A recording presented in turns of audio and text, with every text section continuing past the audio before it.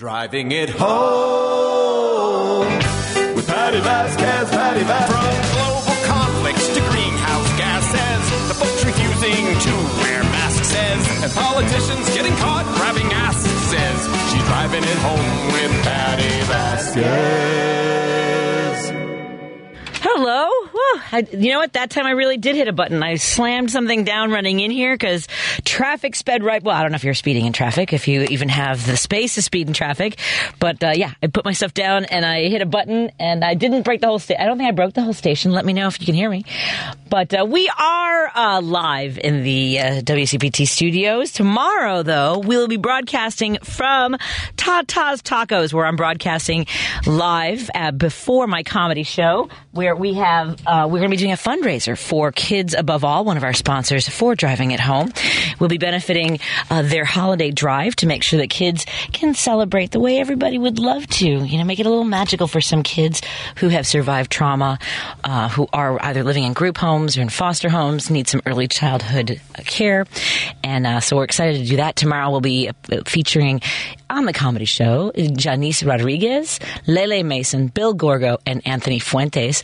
And the reason I hit a button, Andy, by the way, is because we have some equipment we're going to try out for making sure that at some point when I do these remote broadcasts, we can continue to do the Facebook Live. Let me know, are we thumbs up on the Facebook live stream? We're good? Awesome. So we've got, we want to make sure that we can share that video and audio as well. So we're experimenting a little bit. I've got some, a little crank here thing. I don't know if I got this wrong. Anyway, hi. I am easily distracted, aren't I? But you know what I'm not going to lose focus on? The relief I feel that Reverend Warnock won last night. I'm not relieved that he won by such a close margin.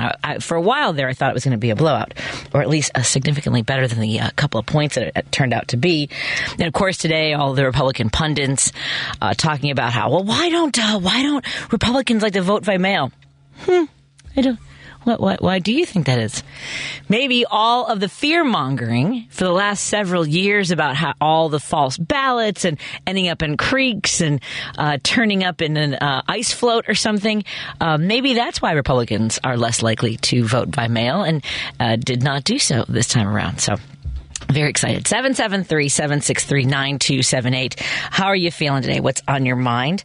As we have our conversation, we've got great interviews coming up in the second half hour. We are going to talk to a couple of authors, including we've got a book called Photos from the Front Lines, A Year on the Streets of Alameda County, written and photographed by Derek Hanley. And then coming up after that, I have nothing. I have no notes.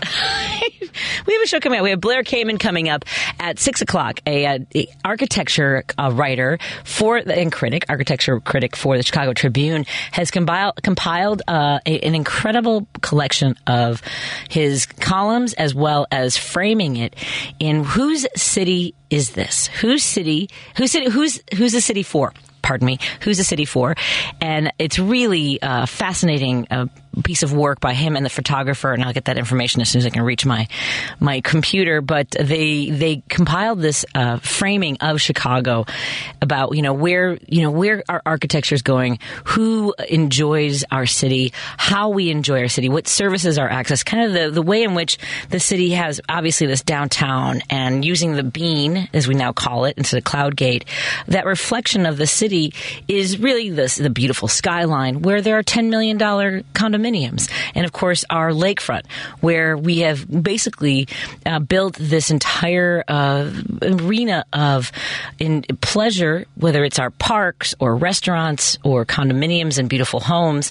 And the rest of the city, the neighborhoods that are not funded the same way, not addressed in the same manner in which we don't uplift those communities because, well, it's not pretty enough, or that's where the black and brown people live. And if you think that I'm being a little too broad brush with this, we know for decades, for over a century, there was redlining. There was this drive to not allow people of color, black people, primarily in the late 1800s, and the black migration into the early 1900s, could only live in certain neighborhoods, and were choked off from the ability for upward mobility when it came to property owning, whether it was loans or rentals. and now, of course, Latinos tended to migrate to neighborhoods like Back of the Yards or Pilsen or Humboldt. And again, a lot of people drawn here by the work. And the people who profited from it got to buy those beautiful homes and live in those great condominiums. And yet the communities where people live and work ended up with a disproportionate amount of pollution, lack of services when it comes to education and healthcare, including mental health. And yes, we do have a significant amount of crime. We do have people when we isolate communities and say the rest of the city is not for you, it's going to bubble up. So that's going to be a conversation that we have with Blair coming up at 6 o'clock. And then again, we'll talk to Derek O'Hanley at 6:30, who's done this great book where he followed medics from Falk Alameda County Ambulance during one of the most tumultuous years in 2020. In the middle of a global pandemic, there were wildfires and mass vaccinations, and this is a coverage of a year that, from a perspective of what it was like to be on the front lines every day in the middle of a crisis. So that'll come up at 6:30. The phone lines are open. 773-763-9278 is the number to call and join our conversation. Another story that emerged last night, there was a call to 911 last night, a teenager who is struggling with depression and anxiety, and who had recently come out in the last year as bisexual to her family. And publicly, they seem to not be tolerant of people who want to love who they love. This teenager had inflicted wounds on themselves and was taken to the hospital. And the family is asking for privacy and to respect what they're going through right now. And in the meantime, the father, Ted Cruz, I'm sure would like us all to pay attention to Hunter Biden snorting coke and whether or not his penis should be on Twitter.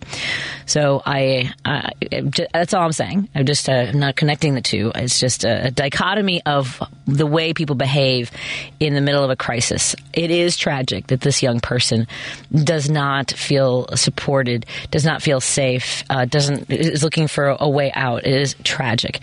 It is startling that there were no statements similar to what folks are asking for. No words of, I hope that everything's okay, I'm so sorry for your loss or tragedy, to the families who lost loved ones in the Club Q shootings.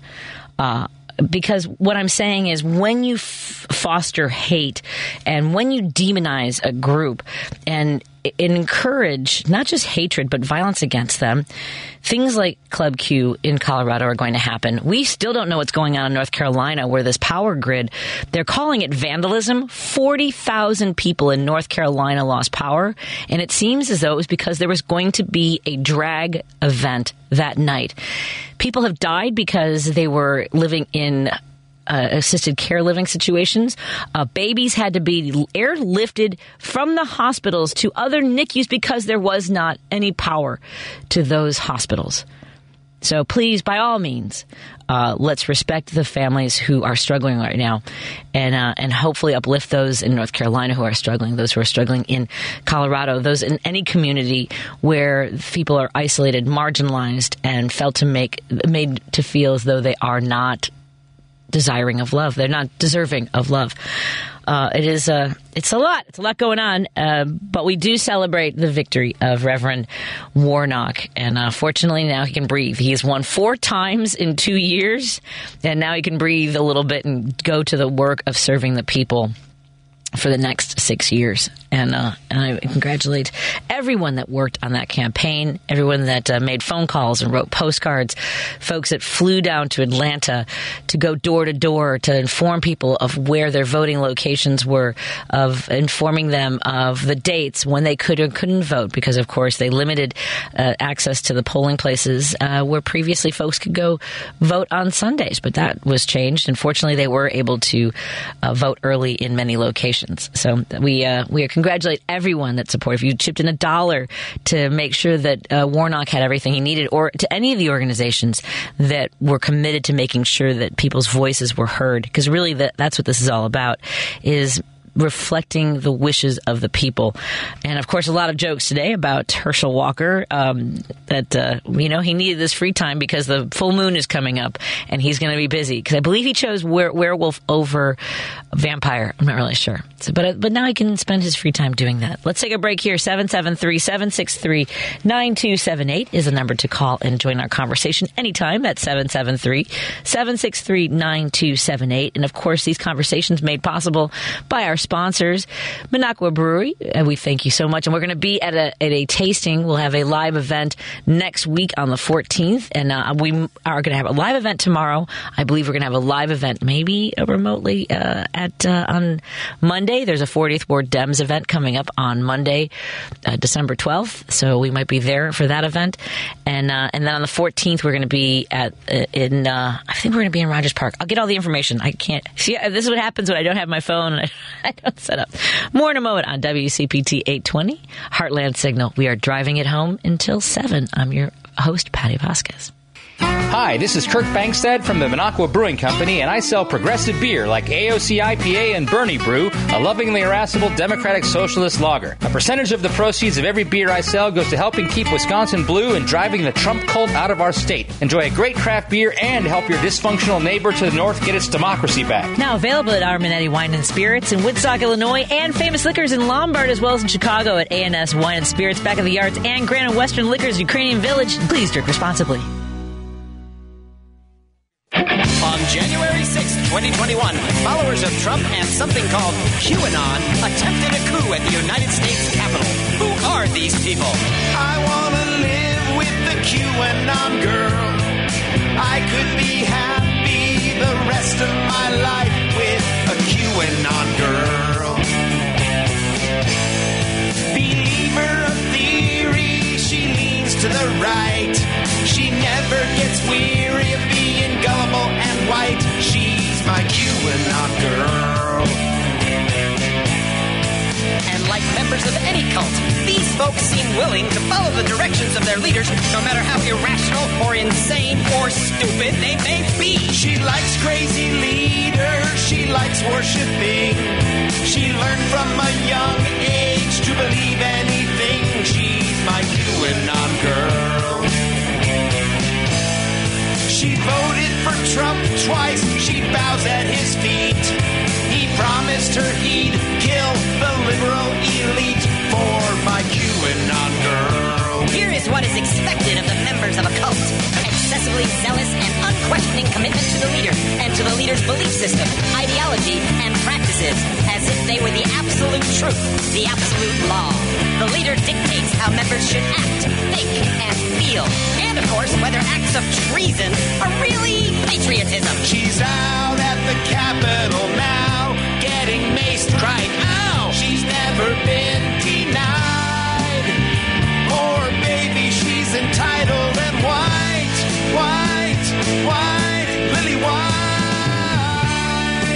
And as an added bonus, members of QAnon have been convinced that the left in the United States is a cabal of Satan-worshipping cannibalistic pedophiles who organize themselves in the basements of pizza parlors which don't have basements. And they firmly believe from the very depths of their soul that the only person, the only entity in the entire universe who can save us from the cabal of Satan-worshipping cannibalistic pedophiles. I don't think Steve Goody meant to make this a love song to Marjorie Greene Taylor, but Marjorie Trader, I apologize.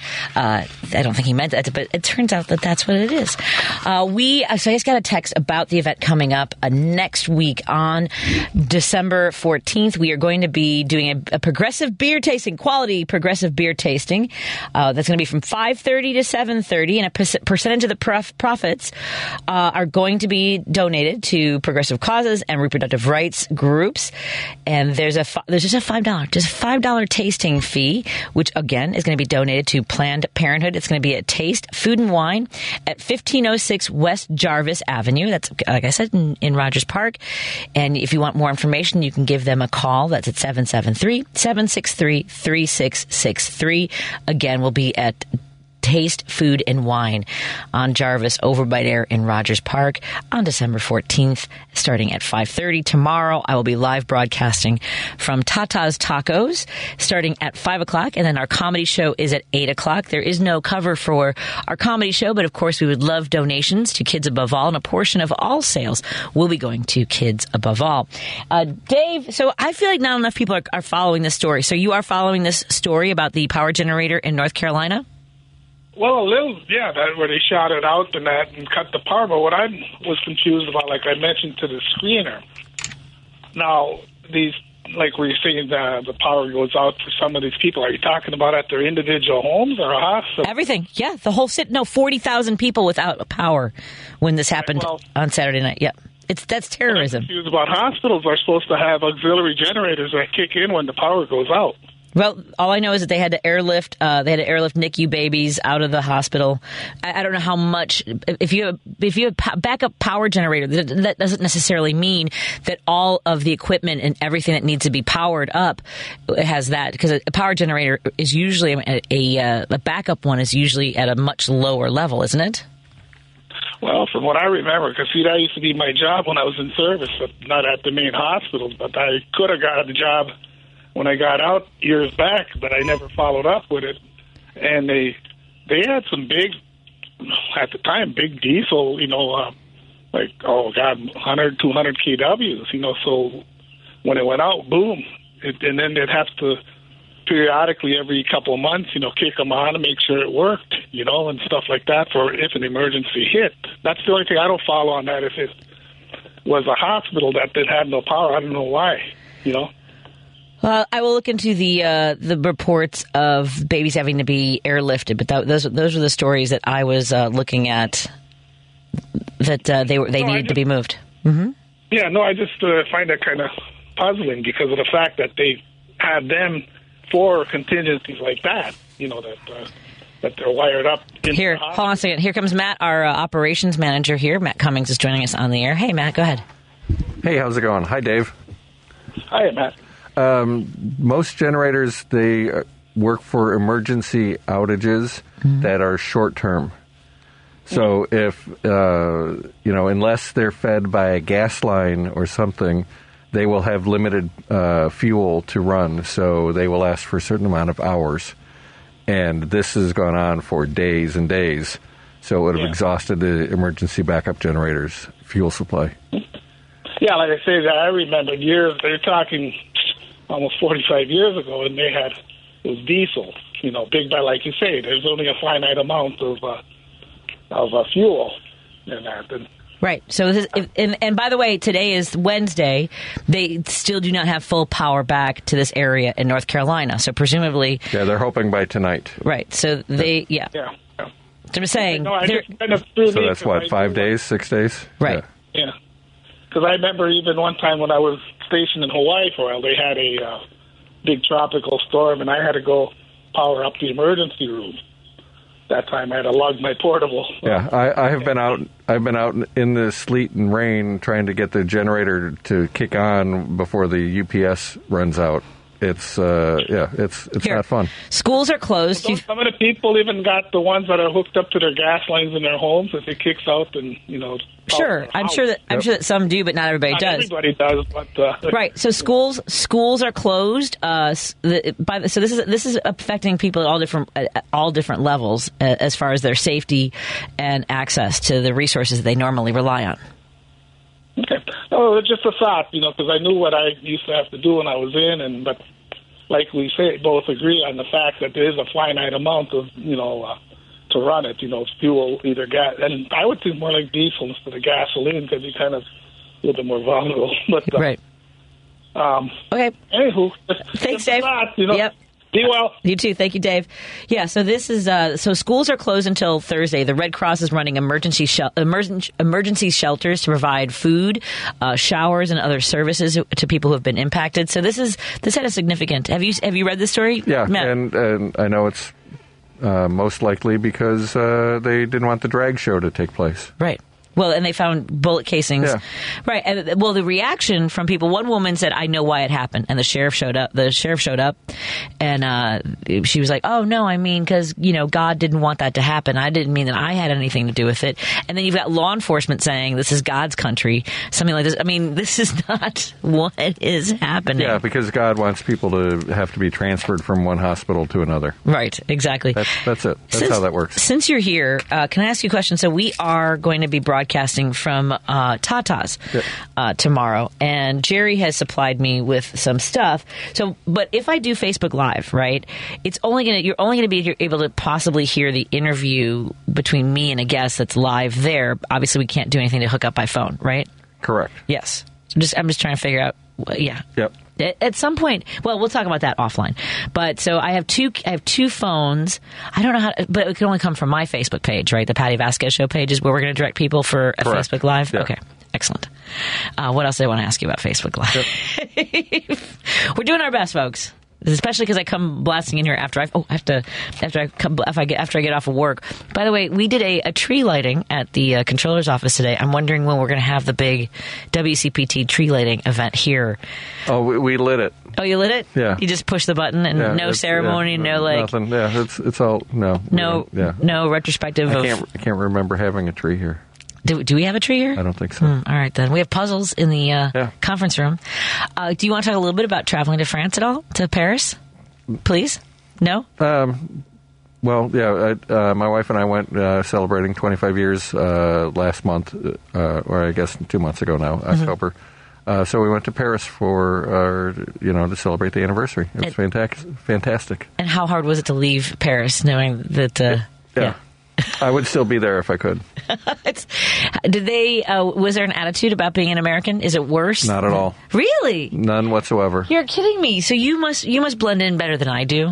Not that I've been to Paris, but in London, I definitely got singled out as being a loud American. Maybe once there was some people begging for money, and I probably gave them money, and the local said, "Don't give them money." Yeah, basically, no, that's terrible. They're not who they say they are. I said, I know they're not who they say they are, but they need money. Yeah. So I had some cash that in my pocket, and I gave them a little bit of money. All right, yeah. I got yelled at by the locals. Well, I've talked to people who work with those who are struggling to find shelter and services, and they say, one of the things that they say locally, by the way, is sometimes a gift card is really good for like being able to go to the bathroom at McDonald's and things like that. But other than that, they say if you want to give them something, it's cash. Yeah. Yeah. Unless they're specifically asking for food. I buy food for people. Right. Regularly. What would you say was the best meal? I asked you this last week, and you're like, I can't just pick one. Yeah. I don't know. There's everything blended in, but it was all so good. Yeah, I'm super jealous. The croque monsieur, their little ham sandwich with the broiled cheese on the top, it was fantastic. Okay. The escargot was great. The different ways they cooked it, both in shell and out. Do you like it with a little puff pastry on it? I like it when it's in a little cup with because sometimes I do it in little pockets of like oil and garlic. But my favorite was in the shell where you had to dig it out. Really? Yeah. Did that have a little bit of a white wine sauce? There was sauce in it. Yeah, the garlic. Yeah. Some people are grossed out by that stuff, but I love. Look, if they're eating it, I'll try it. Right, exactly. Now, have you eaten live bugs before, though? That's the only thing I was thinking is that I like snails. Inadvertently. When you go for a walk, you're like, that was a bug in my throat. Yeah. You don't seek it out, is what you're saying. All right. Not to say I wouldn't. Right. Well, there are companies that make cricket powder for in place of protein. I don't know why. Why are we so afraid of these things? In fact, my daughter is she's a pescatarian. Mm-hmm. She chooses not to eat meat that she says are sentient beings. So so it's morals for her. Okay. But she said, so we were asking, would you eat the snails? And she said, I think I would. Right. And then said, well, would you eat bugs? I would probably eat bugs. Sure. But not, things that you would squish. Going, okay. Or that other people might squish. Right. She would not. But and for fish, so they're not sentient because they don't travel in packs? I don't know. Okay. I don't fight it. Don't fight. Hey. Yeah, she says she'll eat fish, so I'm not going to fight it. And God bless you for that, because my dad made fun of me for being a vegetarian for a few years when I was younger. No, I'm trying to be supportive. Yes, and it's good for everybody. Yep. Well, thank you so much for coming in and clarifying about my understanding is that emergency generators can only provide so much power for only a certain amount of time. Unless you have a generator that is hooked to a natural gas line that gets unlimited power, unlimited fuel, then it could conceivably run forever. You know what? I might have you come back and experiment with these little microphones. Let's take a break here. I'll do traffic and see if you want to help me play with these cords. Matt's just watching me untangle this and going, oh, she's never going to take any of the equipment from the station again. Let's take a break here. More after this on WCPT 820. Don't forget, you can switch over to heartlandsignal.com and WCPT820.com to listen to the show online or tune in or watch us on the Facebook live stream. You can see me playing with a bunch of chords. More after this. I'll update you on traffic. There's new information, explosive new information. It's how every day starts. Need for information. Get the info you need from Santita Jackson. Weekday mornings starting at 6 on WCPT 820. You're listening to WCPT 820. Here's the latest Chicago traffic and weather update.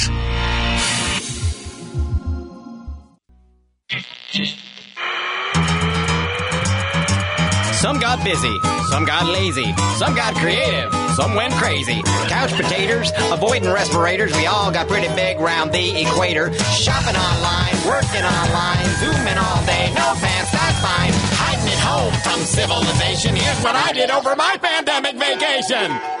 In chronological order, more or less, with the non-political songs first, because not everybody wants to hear what I think politically, and I understand that, but honestly, how could anyone get through the past 18 months without one political thought?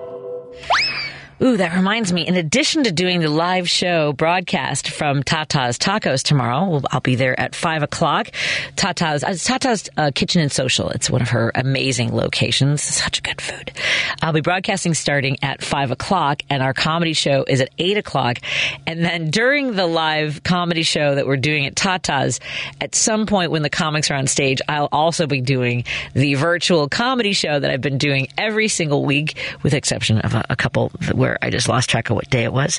We'll be doing that starting at 8 o'clock, and I'll be jumping on at 8:40 for a patty melt, where for 3 minutes I rant about something that either is happening politically or in my life. I don't know what it'll be. It depends on what happens. Like some days I've noticed that people are driving very, not just erratically.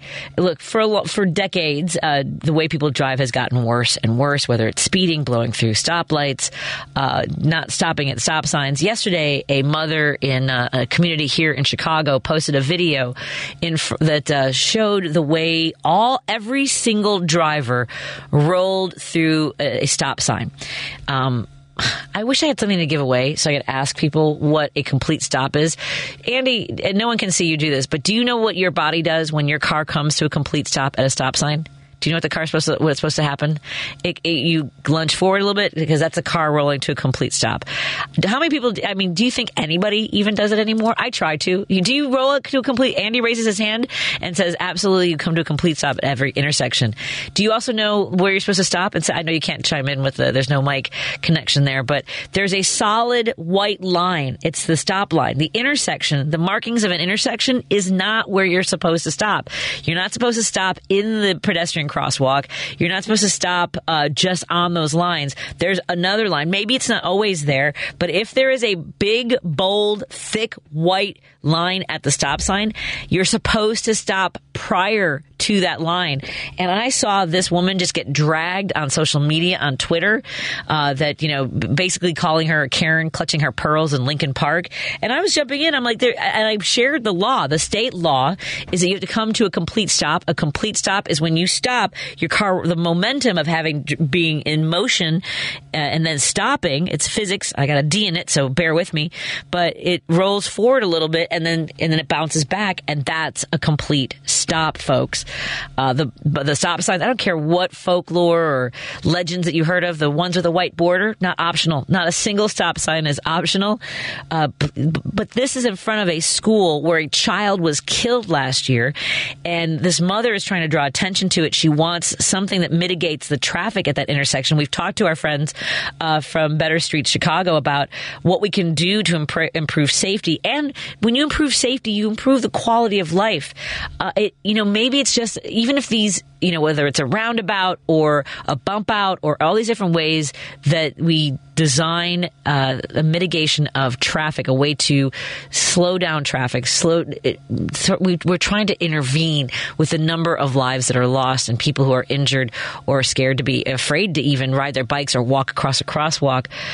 You know what? It is annoying. I hate it. There's a bump out right here on Milwaukee Avenue, and every day I take a left. I curse John Arena because he put that there, but I get it. I actually, at the end of the day, I get that it slows traffic down. It's just, it is actually much harder to take a left off of my street now. But what it should come down to, and unfortunately we have to find artificial ways to do this, is mindful driving. We're all, even before we all had cell phones, people were terrible drivers, but now they're distracted by their phones, by their radio, they're eating.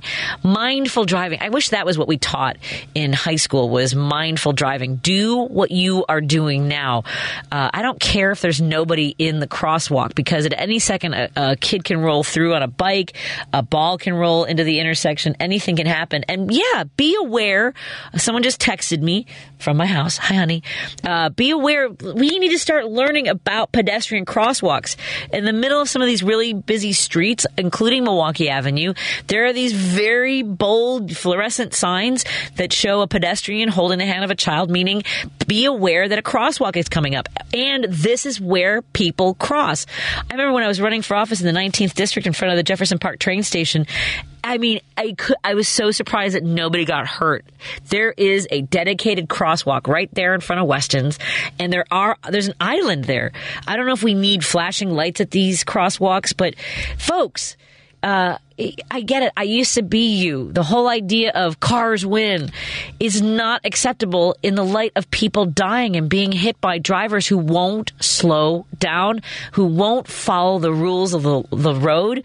You know what? In the absence of that, of doing the right thing, let's continue to do bump outs. We have to do roundabouts. We have to do flashing pedestrian crosswalks, and we also have to fine people. I say we start putting fine. You know how many times I've gotten a speeding ticket over on Lawrence. They put up new cameras there, and man, those things are sensitive. And there's some areas where they are reimbursing people and reversing the decision of speeding tickets.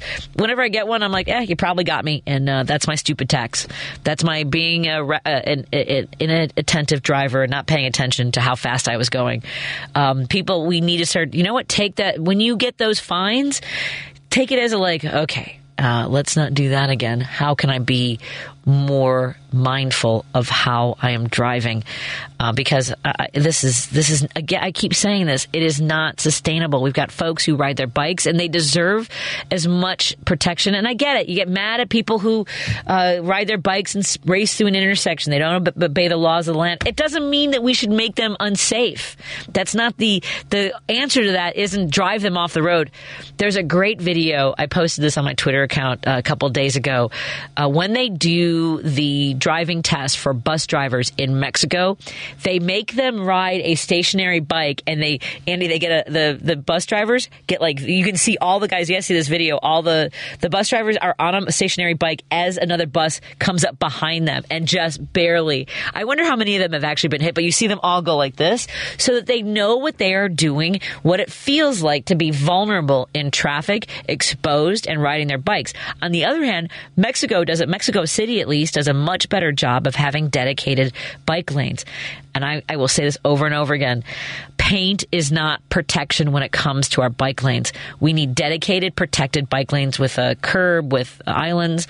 The first time I ever saw that, I was at the University of Illinois when I was a freshman, and they had entire dedicated lanes with their own curbs, one lane in each direction, clearly painted with yellow paint on those curbs so that they were reflective if someone was riding at night. And look, I have to do better. I have to do better about wearing a helmet. Sometimes I don't plan ahead very well. I wish there was some way, like obviously an inflatable helmet wouldn't work. Something that I could have in the event that I go, you know what would help me right now is just jump on one of these divvies. It is the greatest feeling to be downtown, and I walk a lot, but I often walk to meet my husband to have for Declan's therapy sessions for PT at Shirley Ryan, and I'll be like, okay, I'm not going to make it. I'm going to hop on a bike, or by the way, I also use the Lime scooter. Don't do these things without a bike helmet if you're riding on the streets of Chicago. But I've done it when push came to shove to get there on time. I just wish I had some way of also traveling. I'm not going to travel with a helmet every single day. You don't want to rent one. Of course, I'm a girl. I'm like, this is going to ruin my bangs. Let's take a break here. 773-763-9278 to join our conversation. And my husband messaged me and told me that the signal is fading for him at home. Sweetie, switch over to heartlandsignal.com or WCPT820.com. You can also watch the live stream. If you bothered to get on Facebook, I should give my husband my password to my Facebook account. He refuses to join social media, and that's because he's one of the smart ones. More in a moment. I will take your calls when we come back, and your texts as well. You're listening to Driving It Home with Patty Vasquez on WCPT 820.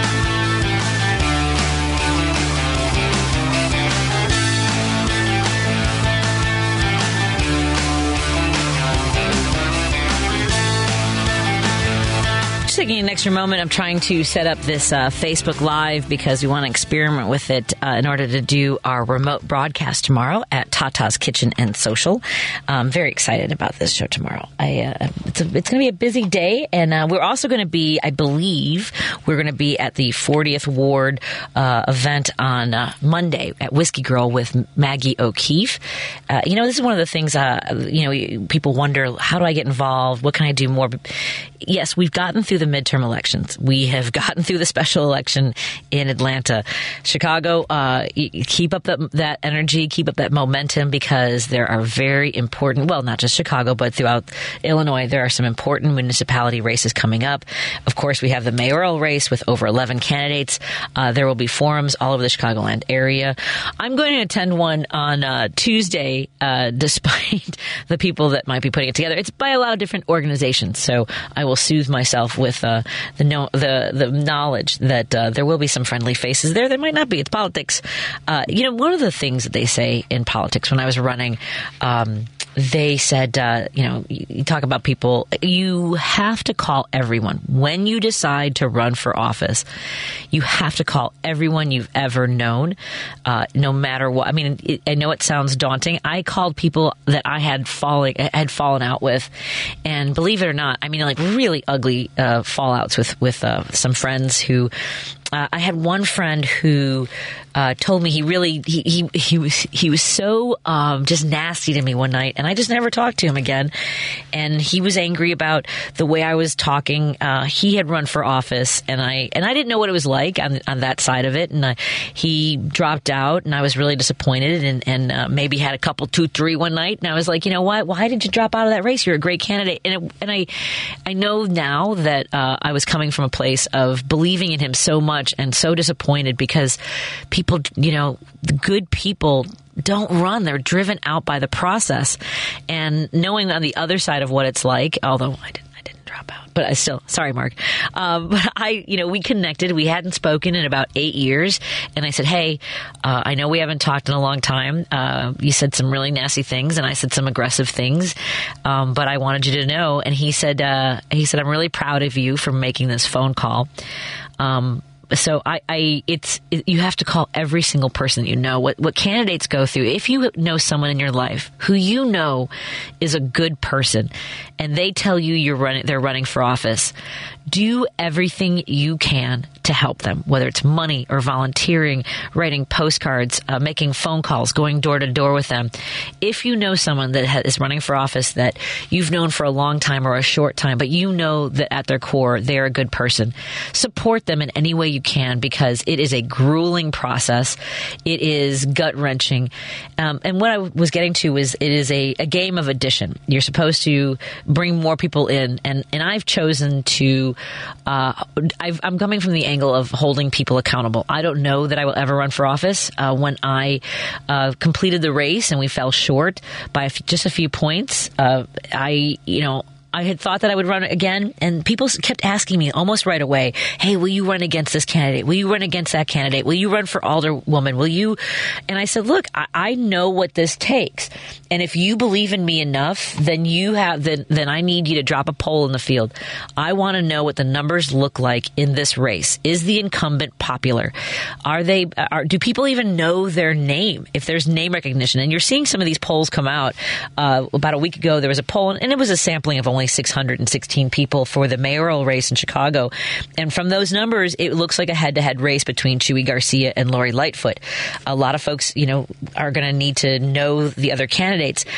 And a lot of folks are like, they're already writing off the rest of the candidates. And I want to tell you right now, slow down. Because you know what the polling numbers were for Lori Lightfoot 3 weeks away from the election? Under 3%. She was polling at about 2.7%, and she finished in the top 2. And in a lot of these races in your neighborhoods, there's potential for someone to not win flat out in that election. In Chicago, the candidates need to win 50+1 in the election. There is no primary, but if a candidate is not able to win with 50+1, there's a runoff between the top 2 candidates, which is why I'm with the fair vote people. We would have saved so much trouble.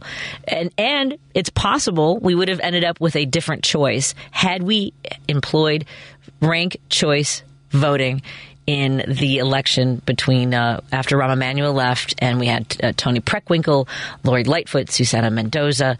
We had Willie Wilson, Bill Daley, just a field of almost the exact same size as we are looking at right now.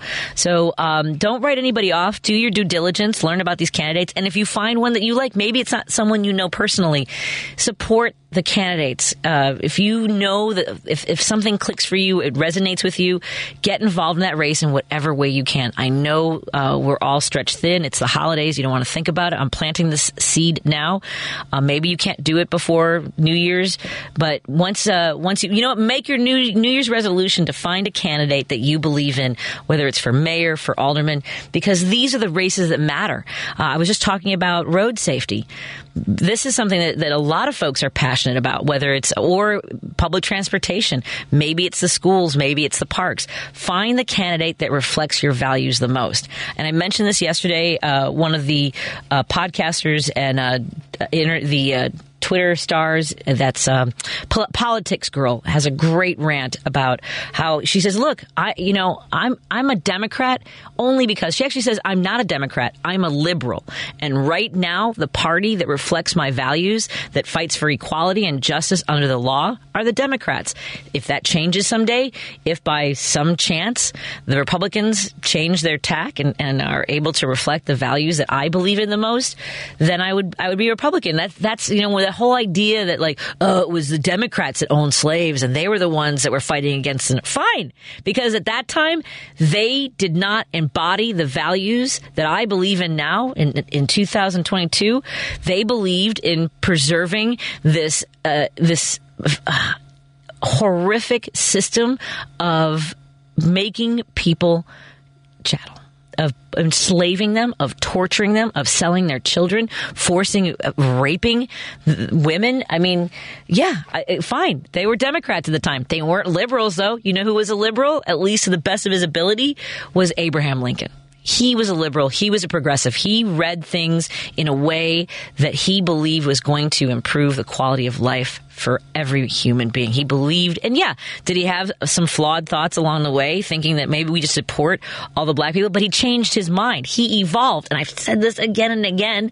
So I'm a liberal, but I'm also a progressive. And for me, a progressive is somebody who maybe has believed something for a long time, has done things a certain way because of tradition or habit. And I get new information and I go, oh, I hadn't thought of it that way. I mentioned this with cycling, with bicyclists. I used to be annoyed by cyclists that were weaving in and out of traffic and blowing through stop signs and riding on the sidewalk, and I'm like, hey, why should I, be worried about your safety when you won't even follow the rules of the streets, right? Of traffic. And then I took a step back and I started following some of these stories of people who make their living riding their bikes, or that's how they commute. Some people don't drive. They always walk. They always ride public transportation. My attitude used to be, cars won, get over it. And you know what that is? That's a conservative type of attitude. Get over it. We get to have guns in any form without restrictions whatsoever. That's conservative. A progressive goes, you know what? The Second Amendment, it has its benefits. Maybe, personally, I think that the more I look at stories from around the world where they have eliminated gun violence, that looks really good to me. But at this point, we have more guns than people in the United States. We have more guns than people, and not every person has a gun. So that means like somebody out there has a ton of guns, and it's not necessary. A conservative says, well, it's without regulation, and we can have as many guns as we want with as many bullets and as big of a magazine as we want. Oh, man, I really hope the Democrats in Springfield are able to pass legislation that restricts the sale of military-style weapons, weapons that can slaughter children, rip them in half so that they are unidentifiable to their family members, to the coroner. I mean, really, when Sandy Hook happened, even when the shooting at the movie theater in Aurora, Colorado, I thought, like, in these instances, every time I thought, well, certainly now people will see that we have to have some sort of gun legislation. We have to have some sort of sensible approach to how guns are bought and sold. Nope. Sandy Hook, 7-year-old children slaughtered at Christmas time. Surely now we'll do something to restrict access to it. And for every time this happens, well, what we have is a mental health crisis. Great! Spend some money on mental health. Let's invest in making sure. Let's enact legislation where every year you got to at least check in, right? You got to at least. No, I'm saying, like, if you believed that, but no, nothing, no change in approach or funding when it comes to mental health. But just sell, and guns sell more when those tragedies happen. People panic. The Second Amendment people constantly are saying, oh, they're going to come and take our guns because these kids got killed. And yet again, we have to have respect for a legislator whose family member feels that they are not protected and safe. But when children are slaughtered in their classroom, let's give them more guns. I don't even know where I was going with all this. I'm just saying the difference between a liberal and a conservative. Liberals, in my mind, believe. Is there someone just calling and wants to yell at me, Andy? No? I just see this number that keeps popping up. Let's take a break here. We are going to check in with the author of Who's the City For. We're going to check in with I'm looking at what our lineup for what we're going to do next week as well, but I got to check in with what we're doing for today. We are going to check in with our friend Blair Kamin, who wrote the book Who Is This City For? He's an architecture critic and writer, and has written an incredible book. So we'll have that conversation when we come back in just a moment on WCPT 820 Heartland Signal. I should have pushed a button. Here. This is me. You're listening to Driving It Home with Patty Vasquez on WCPT 820.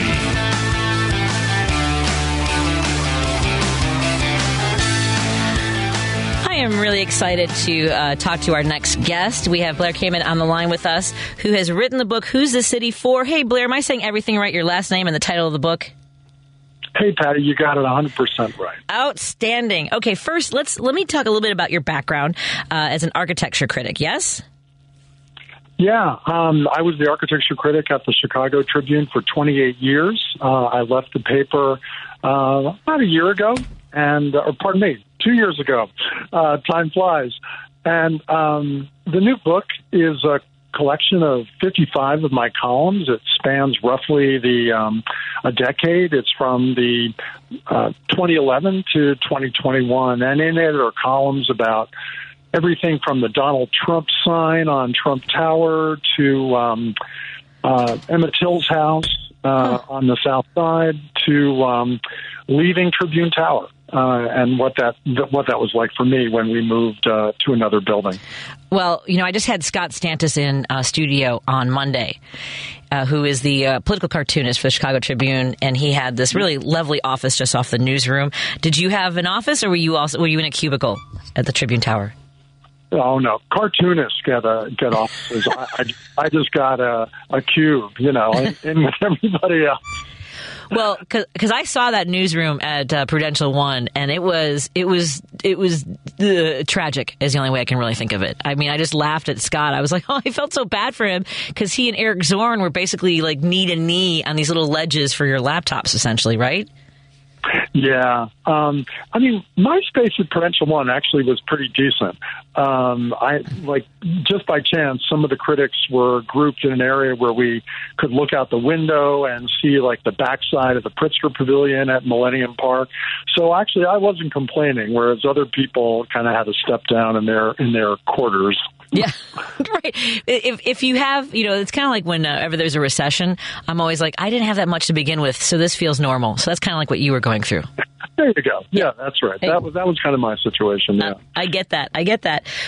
So, did you set out, to be an architecture critic? What was your, when you studied journalism and wanted to write? Was it always with a bent towards architecture or city planning? No, it wasn't. I mean, I'm from New Jersey. I grew up in a newspaper family. My dad was the editor of the local newspaper in the Jersey Shore town of Red Bank. So my life changed when I went to college, Amherst College in Western Massachusetts. I took a course in Gothic architecture from a great professor who delivered fantastic lectures about Chard, Amiens, Notre Dame, the great Gothic cathedrals, and that's what really got me interested in architecture as a subject. For a while, I toyed with the idea of becoming an architect, but honestly, I don't draw very well, so I think I made the right choice. I had friends at the University of Illinois who studied architecture. I had a friend who came all the way from Hawaii to study in Illinois, and I felt so bad for her because that had to be a big step down. What was it like coming from the East Coast to Chicago? Well, actually, I came from Des Moines to Chicago. So a step up. Exactly. After, my graduate studies, I worked for the Des Moines Register for 3 years. And as soon as I got there, I started sending my clips to the Chicago Tribune, desperately hoping that they would hire me.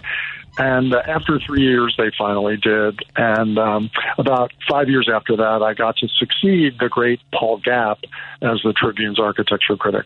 Outstanding. And for this book, the conversation about what you've written, had you always had an eye toward look, any architecture should be what is the purpose not just of the people that will live there or work there, but its place in the community and the city itself. Was that always something that you kind of had an eye toward because of your interest in architecture? So back in 1998, I wrote a series of articles for the Tribune called Reinventing the Lakefront. And the series, the most important story in the series contrasted the conditions of the North Lakefront in Chicago with the South Lakefront. The North Lakefront had better acreage, better access, better amenities, better everything, and in large part because it was lined by white, affluent neighborhoods. The South Lakefront, in contrast, had a thin strip of parkland with a seawall that looked like it had been bombed. It had rickety pedestrian bridges that led to it from the neighborhoods to the west, and it had almost no amenities. So, and of course, this part of the lakefront was lined by neighborhoods that were largely poor and black. So I've been writing about questions of equity for literally decades. And this is so the subject of this book, equity, is hardly new. It's been a thread that's extended through my writing ever since I started at the Tribune. One of the first things, actually, that I was involved with there was an architecture competition for improving the Cabrini Green public housing development.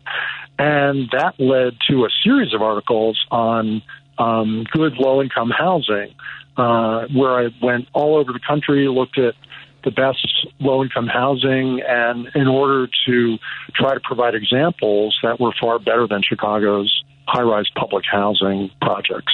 Well, and staying there for a moment, where did you find where they might have been doing a better job, or the pinnacle of what could be accomplished when we talk about low or mixed income housing?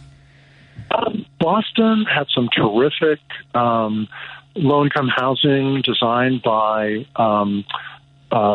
outstanding architects from that city. And in fact, one of them, the firm of Goody Clancy, was eventually hired to do the master plan for redeveloping the Cabrini Green area, making an area. The idea was really based on the remake of a public housing development in Boston called Harbor Point, called Columbia Point, which became Harbor Point. It was a typical high-rise public housing project, stark modernist towers of brick, sitting in relative isolation. Instead, the architects drew the city street grid and other boulevards through that development. They renovated some of the high-rises. They put in low-rise housing that looked like the architecture in the rest of Boston. They took advantage of the beautiful over-the-harbor views to attract a mix of income groups. And, it's largely a success. Now, that's not to say that everything in Chicago that's happened around, say, Cabrini Green or the Robert Taylor homes has been a success. Far from it. But, as I said, these are questions that have always fascinated me. And to me, architecture was never just about high-style buildings like skyscrapers, museums. It was about the spaces we live with on a day-to-day basis, parks, plazas, CTA stations, riverwalks, all kinds of things that are have often been wrongly characterized as ordinary and not really worth paying attention to. But in fact, they're the things that do so much more than just isolated objects to shape our quality of life.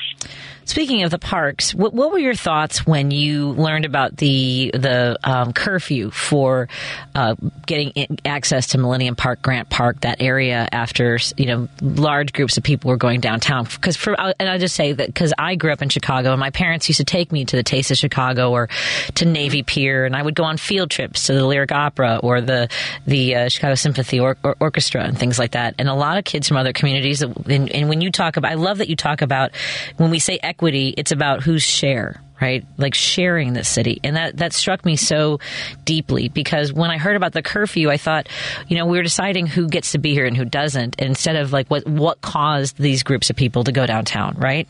Did you have any thoughts about that? Yeah. Well, first of all, you raise a really important point, which is that when I talk about equity, I'm not just talking about the conventional meaning of the term, which is to provide fair treatment for neighborhoods that traditionally have gotten the short end of the stick.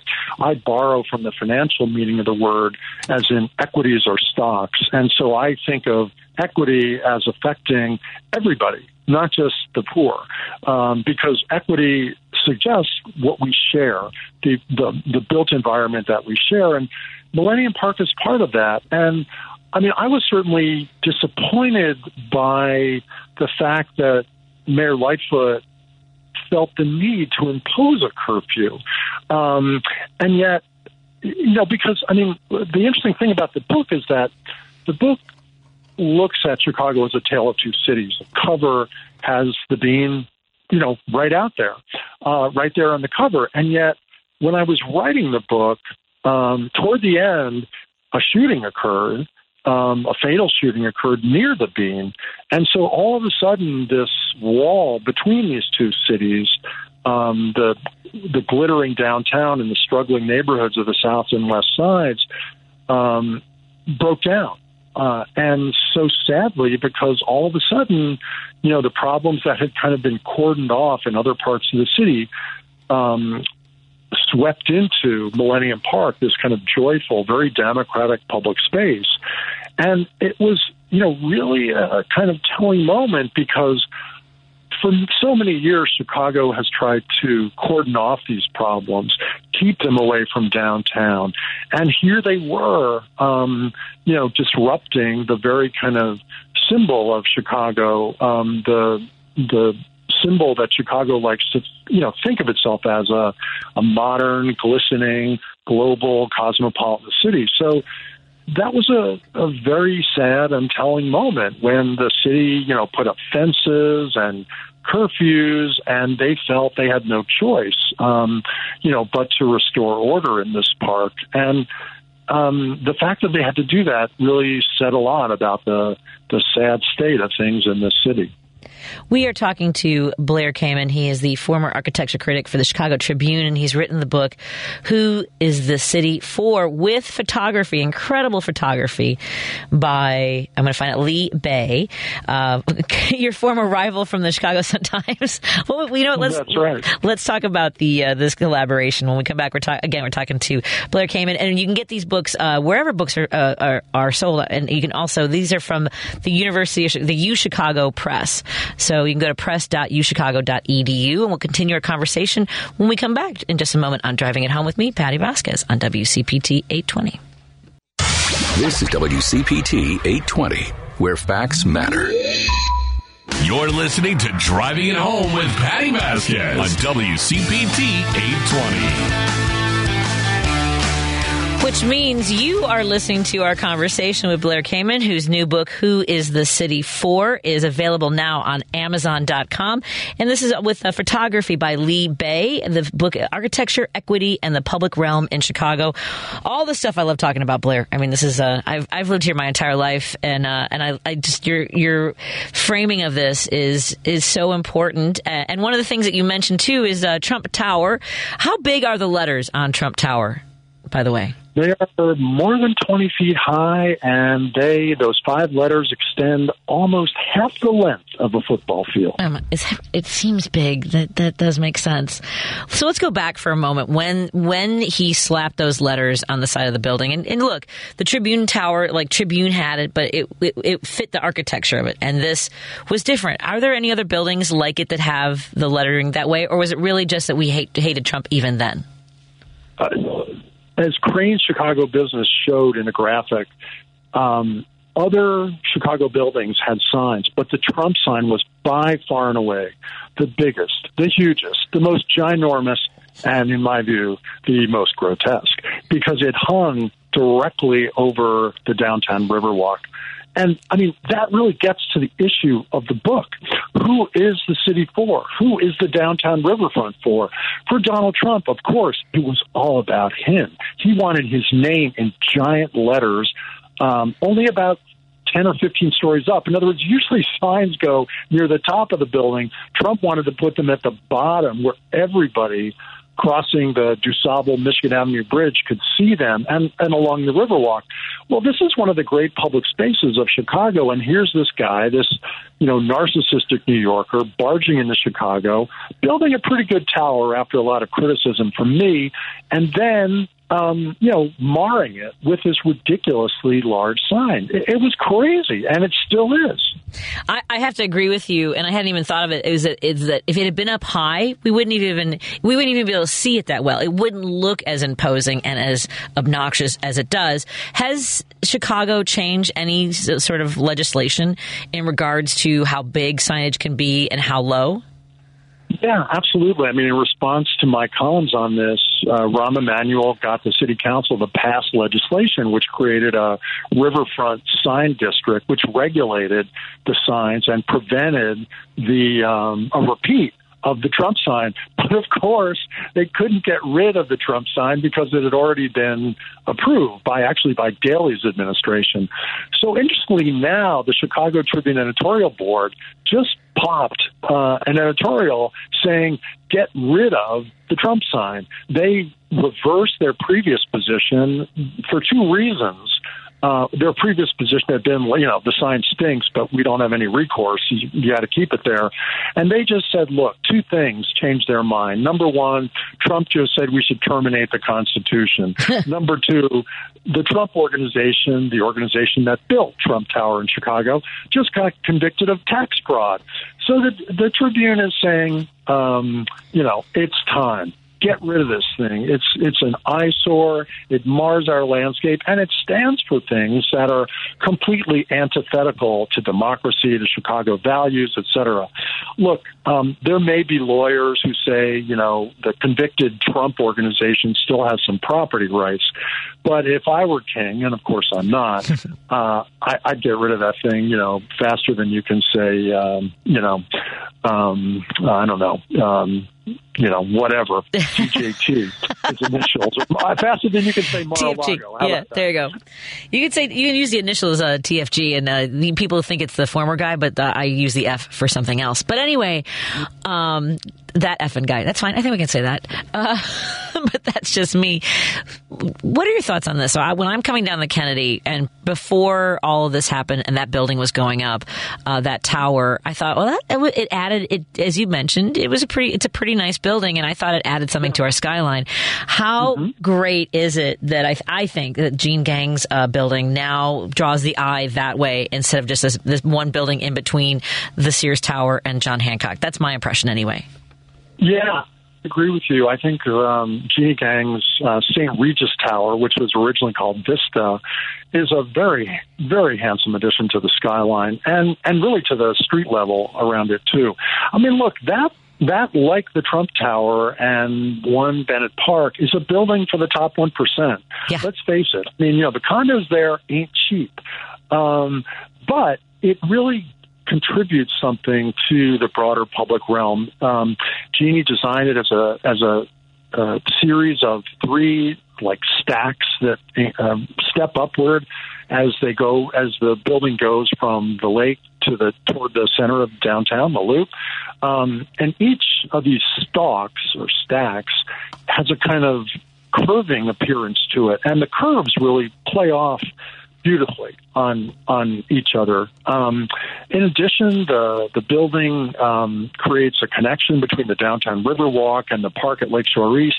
So it's really a good citizen. It isn't just an object that's sitting there. And I think it's one of the better additions to the skyline, that we've seen in many, many years.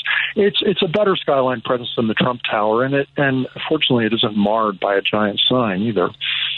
And it's a remarkable city. I'm so excited to have this conversation with you, and I would love to have a series of conversations, because we've touched on so many different things with this sort of collision of you mentioned that these towers, these apartments, and people that are going to enjoy them are the elite. And I don't know about you, but sometimes I'll walk around and look at some of the amazing houses in Lincoln Park or off the Gold Coast or by Lincoln Park, and I'm like, what do these people do for a living? I mean, how many millionaires do we have?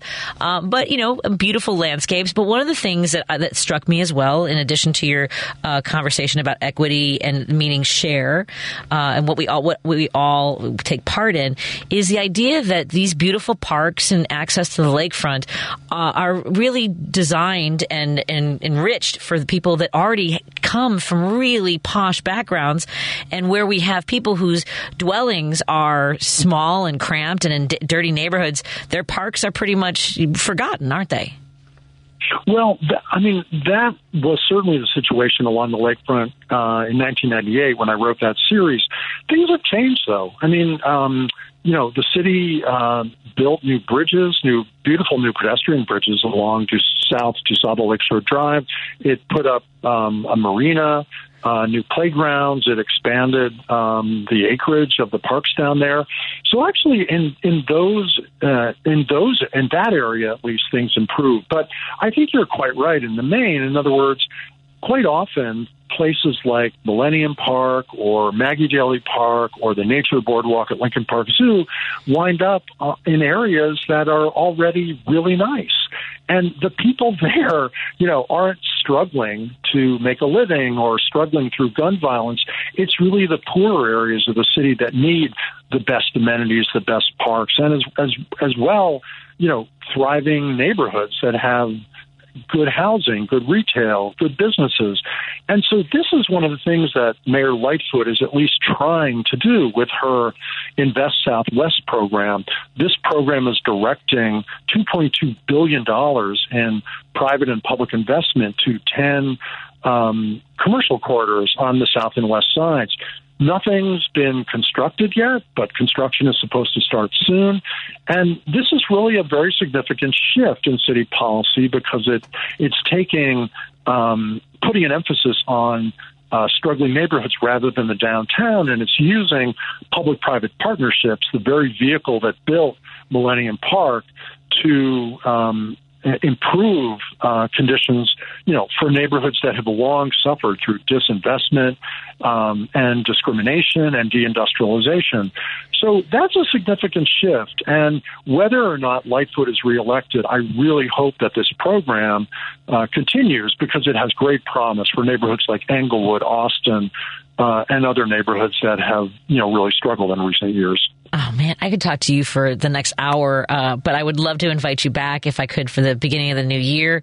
And I would encourage folks, if you love this city the way I love this city, and it sounds like Blair Kamin loves this city, pick up a copy. Buy a copy for everybody that you know and tell them they've got to read Who is the City For?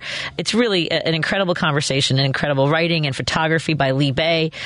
So this is available. You can find it anywhere books are found, but in particular, you can go to Amazon.com. How's January look for you? Can I have you back? Absolutely. Anytime. I'm always happy to talk to you. Thank you so much for reading the book so carefully and thoughtfully, and I'm always happy to come back and talk about whatever subject you want. Well, that's the thing. I'm not saying I finished it. That's why I want to have you back so I can talk about more stuff. Because there's really, but this also, leans into a lot of the conversations that I have about the city in particular. I grew up in Norwood Park, so we can talk about that next time, and the access that I had, whether it was the Blue Line or to services, and living in a neighborhood that was safe because most of the firefighters and cops, live either here or in Beverly. So, that's a lot of what you write about is, who lives where and what the city, who is the city for. And I grew up believing that this was my city, and I'm learning more and more about how that isn't true for a lot of people. So I'm so grateful that you and Lee made this book. Thank you so much. The city should be for everybody. That's yes. That's the point. And that's not easy to achieve, but thank you so much, Patty. It's really, really great to talk to you. Thank you so much. Have a lovely holiday season, and we will talk to you in the new year, my friend. That sounds great. Thanks again. Thank you. Have a good evening. And let's take a break here, and I'll update everybody on traffic and continue. We'll have another author on. We're going to have Derek O'Hanley on in just a few moments. Again, the book is Who is the City For? Available on Amazon.com by Blair Kamin, Kamin, and Lee Bay. His photography is featured there. More in a moment on WCPT 820. You're listening to Driving It Home with Patty Vasquez on WCPT 820.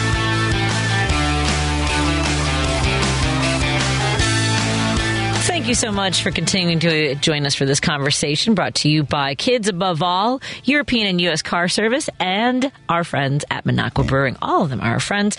I'm thrilled to bring this next conversation to you. We have another author and a photojournalist. We have photos from the front lines, a year on the streets of Alameda County, and I'm not sure if I'm saying that correctly. We have on the line with us Derek O'Hanley. Derek, is it Alameda or Alameda? The natives would call it Alameda, Patty. Okay, just making sure. I have a Latino background, but I don't presume that everything is pronounced the same. What a remarkable book. Tell us a little bit about your background. I know that you're a veteran, and you found that photography was something that gave you the ability to tell stories in a different way. Tell us a little bit about this. Yeah, sure. So I have a background as a paramedic in the U.S. Air Force, and did that for 4 years, active duty. Got out, worked as a civilian paramedic for a little bit in upstate New York, where I'm from originally. And then I had joined up with the U.S. Army, did a tour National Guard with them as a combat medic. And then in 2012, moved out to California to help a friend start a photo and video production business. And when I was out in the field previously, I brought a small camera with me just to kind of document some of the crazy scenes that we see and, some of my fellow providers that I served with and whatnot. And I think that was kind of the genesis for this project when it came into being, and kind of melding my two backgrounds, the medical side and the artistic, more photographic side, and being able to create this project and tell these stories that probably otherwise would not have been told. And this was, obviously you had no idea when you embarked on this journey of embedding with paramedics and, frontline responders. There was no way to know that a worldwide pandemic was on its way. And that changed everything. What an incredible circumstance, for better or for worse. And for what you captured, we're grateful that you were there to really create really not just something for people to understand better, but a historical document, right?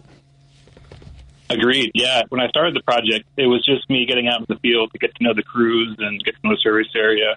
I never, I worked as a paramedic in Texas when I was active duty and back in New York and stuff. Never worked in the Bay Area where I live. So I just wanted to kind of see what it was like to be a medic there. It's a very unique county. It's where Oakland is, big city, but there's also a lot of rural areas. So it's a very diverse geographic and demographic makeup of the county. And so I was just out there with the medics, and then I had the bright idea, hey, why don't I bring my camera with me and see what I can capture? And originally the intent was to just document the providers out there and give the photos to them so they can show their families what they do on a daily basis, because, the job of a paramedic is hitherto unknown to most people.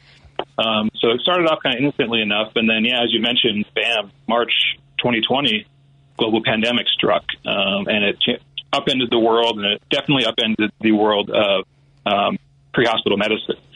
And, it would have been so easy to just, when everything got locked down, just hang back, work from home and keep myself safe. But I felt compelled, really, to get out there with the crews because I knew they were doing this amazing work and putting themselves into such difficult circumstances, and exhibiting such resilience in the face of, unprecedented challenges, that if I didn't go out there to take these photos and document this stuff, a lot of this would have just been a memory for people. And the thing is, as a paramedic, as a combat medic, you also understand sort of and I hate to put it this way, but almost the choreography of, and you can't anticipate every move that someone's going to make in a situation, but that lends you a lot of, you're nimble in that sense, right? Totally nimble. You're actually, that's a good way to put it, Patty, is choreography, because it is almost a dance. Especially with highly trained paramedics and stuff like that. A lot of times you don't even need to talk to your partner. You understand what needs to happen. You both go to work. You're working off each other's vibe and things like that. Now, the other thing that I think really helped out with capturing this stuff, well, two things, actually. One was, as you mentioned, I have a background as a paramedic, as a combat medic. And I think when the crews got to hear that, I think that allowed them to drop their guard a little bit. If I was just some random, geek off the street coming in with my camera, they may have been a little bit more standoffish. But knowing that I'm one of them and I share the same experiences that they have, I think allowed me to get some of those more intimate moments that you're able to see in photos from the front line. And then lastly, when I first moved to California, our business that I helped start was focused on commercial sports, documentary things. And so, with sports, you have to capture the moment as it's happening. Otherwise, you're going to miss it and you're not going to have the shot that you need. So right. All those factors combined lended themselves to some images that I hope are really emotionally provoking. And absolutely. And with that, one, with your experience of being a medic on the front lines, I think that's well put here that, never before had our first responders truly been on a front line the way they were here with, when you say unprecedented, it's not just that, that no one knew what to expect. Everyone had to come up with solutions in the moment, whether it was the kind of protective gear they're going to wear. And I'm guessing that there was a shortage of that as well. The uncertainty of it, there had to be fear, and these men and women had to step up and step into the fray regardless, because they all had a job to do, didn't they?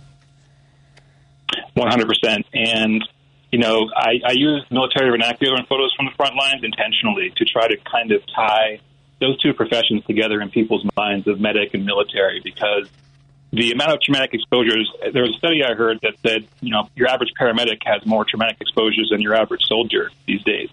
And so that's kind of the purpose of the book, is to shine a light on that stuff. And you're absolutely right. At the beginning of the pandemic, PPE was being rationed. The supply chain hadn't caught up with the demand for all this personal protective equipment. And, in the book, you can see that paramedics were being issued one N95 mask at the beginning of their shift. And, if they had a patient who they suspected could have COVID, which, let's be honest, everyone could potentially have it, because you could be asymptomatic and be a carrier and spreading it and whatnot. And so they'd use one mask, and then they'd have to call captain or supervisor when they got to the hospital to come and exchange an N95 on a one-to-one basis.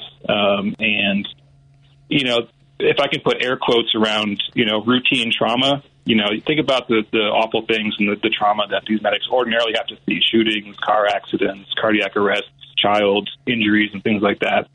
So that's still happening.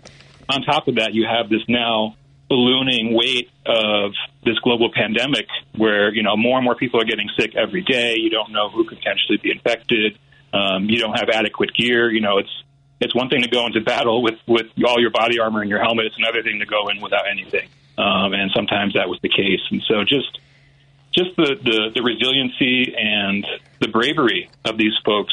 I'll tell you one more quick story, Patty. There's in the book, you can see there's I was able to capture some paramedics going into nursing homes. I'm sure you remember at the beginning of the pandemic, the virus was just burning through nursing homes, and that was the main source of transmission and things like that. So some of these nursing homes, every single person inside it had COVID. All the staff had contracted the bug as well, and almost none of them were able to report for work. So the nursing homes were asking the county, hey, can we get medics to come and help us out and staff these places? And would you believe that these folks who had already been standing on their hind legs fighting for the last 3 months in this sea of uncertainty, volunteered to walk into these nursing homes and help these folks who are all sick with this virus? I mean, if you have a better example of service before self, I'd love to hear it.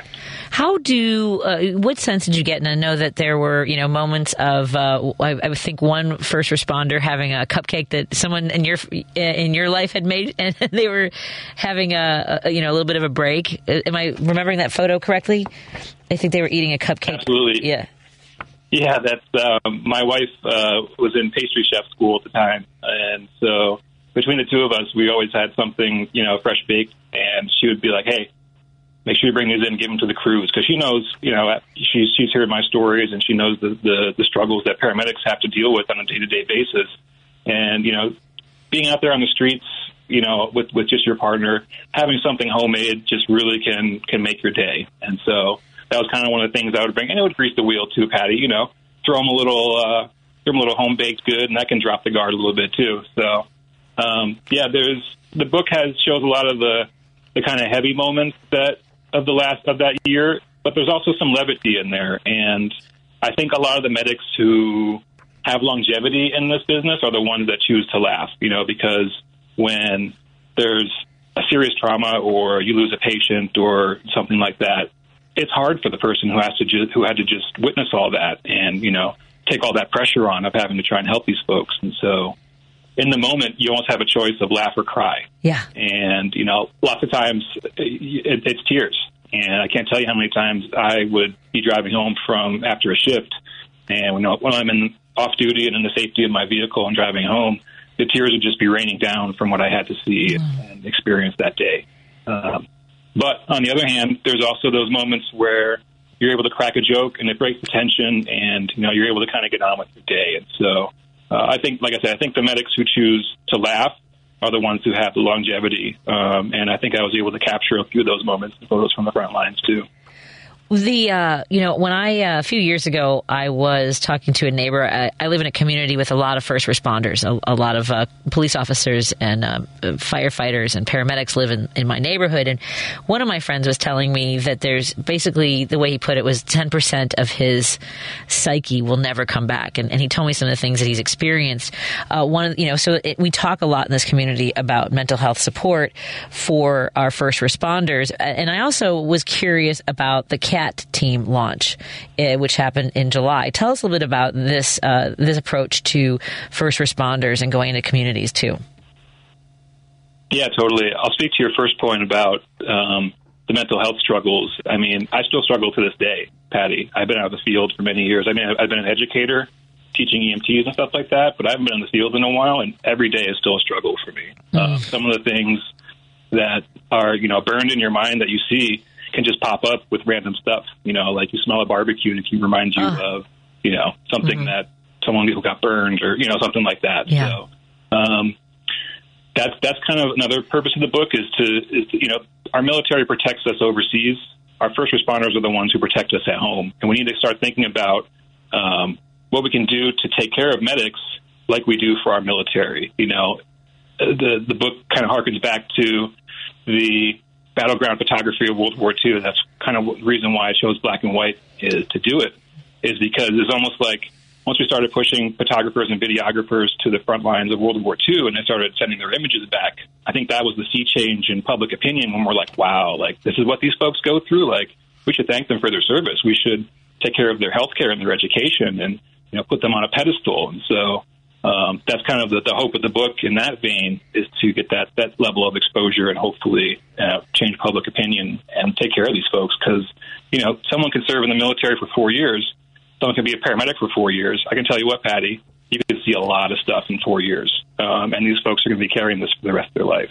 Yeah. Now, to your point of the CAT team, that was an amazing thing to witness. A lot of times with medicine and whatnot, we're reactive instead of proactive.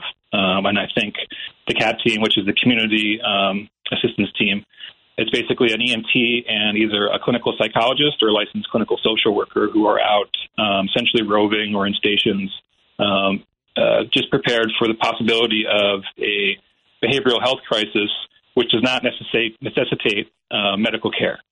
A lot of times what the default option is if someone's having a behavioral crisis is to call the ambulance. The ambulance picks them up, takes them to the hospital, and they sit in the hospital for a while and maybe get referred for services, maybe get counseling, things like that. But in essence, it can take away a hospital bed from someone having a heart attack or something like that. And so the hope is that with the CAT team, they can respond. Usually it's police who request it. They say, hey, the person's stable, but they're going to need help. And so the person goes out there, and the social worker can evaluate them. They can refer them to services in the community. They can give them numbers and resources that they can contact, and in essence, get them to the care that they need in a more direct route, instead of taking the more circuitous route of ambulance, ER, and that type of a thing. So it's kind of I think it's going to be the future of mental health care and dealing with behavioral crisis, because that's not going anywhere. No. And we need new solutions. And this is one of those potential solutions that municipalities can adopt. I have really enjoyed this conversation. Again, we've been talking to Derek O'Hanley. He has a new book called Photos from the Frontline, A Year on the Streets of Alameda County. Where can folks pick this up? You can go to my website, dope.net. That's Derek O'Hanley Publishing, dohp.net. You can go throw on a /books. It'll take you right to the landing page, or you can look on Amazon. Excellent. So that's dope. That's dohp.net, and you can find Derek's book there. I'd love to have you back on because I feel like I could just flip this book open and have a conversation about, because we didn't even get to the George Floyd protest, so I would love to talk to you about that next time. I've run out of time here. Would you join me again sometime soon, maybe in January? It'd be my honor, Patty. Oh, I really appreciate the work that you've done here. I'm grateful for your services. I know many people listening are. We wish you the very best through this holiday season and look forward to having a conversation with you in the next few weeks. Thank you so much for having me, Patty, and happy holidays. Happy holidays, my friend. Be well, and thank you again for this incredible historical document that you've created that we can look back at and maybe get some view of what it was like for those who truly were on the front lines. Have a great night. Thank you, Patty. Take care. Thank you. Let's take a break here, and I'm going to take one last call. It's last. We should have a segment called Last Call. Jim's on hold. We'll take his call when we come back on WCPT 820, Heartland Signal. Driving it home with Patty Vasquez on WCPT 820.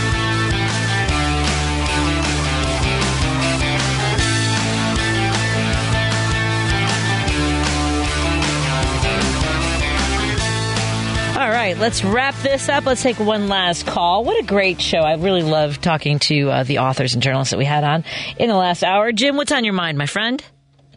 Hi, Patty. Your last guest is one of the beautiful people that make the world go round. Yep, I agree. I was going to talk about Savannah because, Warnock was in the Savannah area. And I visited Savannah. If you ever get to Savannah, there's a place in Savannah that whoever your friends are, who's ever in Savannah, you got to go to the Pink House. The Pink House. What's the Pink House?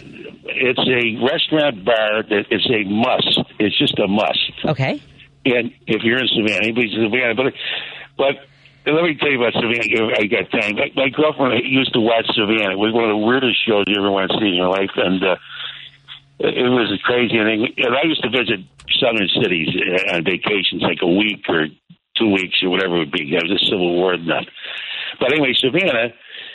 A lot of things about Savannah. It's an Irish community. They have one of the biggest St. Patrick's Day parades there. How cool! And some of the streets have stones brought from the Great Hunger in the 1840s. They quarried them in Ireland, put them on a boat, and brought them to Savannah and paved the streets with them. Really? But and they have a great Irish community there, and they got a river walk. It's a lovely, lovely place. Apparently it's Democratic, which is a good thing. But the Pink House, you gotta get to that. If you're one of your friends or anybody's in Savannah, it's just out of this world place. I will mark that down. Thank you. Yeah. But Savannah's a lovely town. Anyway, I just want to say it's a frivolous thought, but I just want to. I appreciate it. Not at all. Thank you so much, Jim. I will look into traveling someday to Savannah. It's on the list. All right, have a good night. Have a good night, sir. Thank you so much. We are going to head out of here tomorrow. Live broadcast from Tata's Kitchen and Social at 5700 West Irving Park Road. Come on out. We'll be broadcasting starting at 5. The comedy show is at 8, featuring Bill Gorgo, Lele Mason, Janice Rodriguez, and my friend Anthony Fuentes. They're all my friends. That's why it's called Patty Vasquez and Friends. It's a benefit for kids above all. Have a great night, everybody. Be well, and I'll see you tomorrow.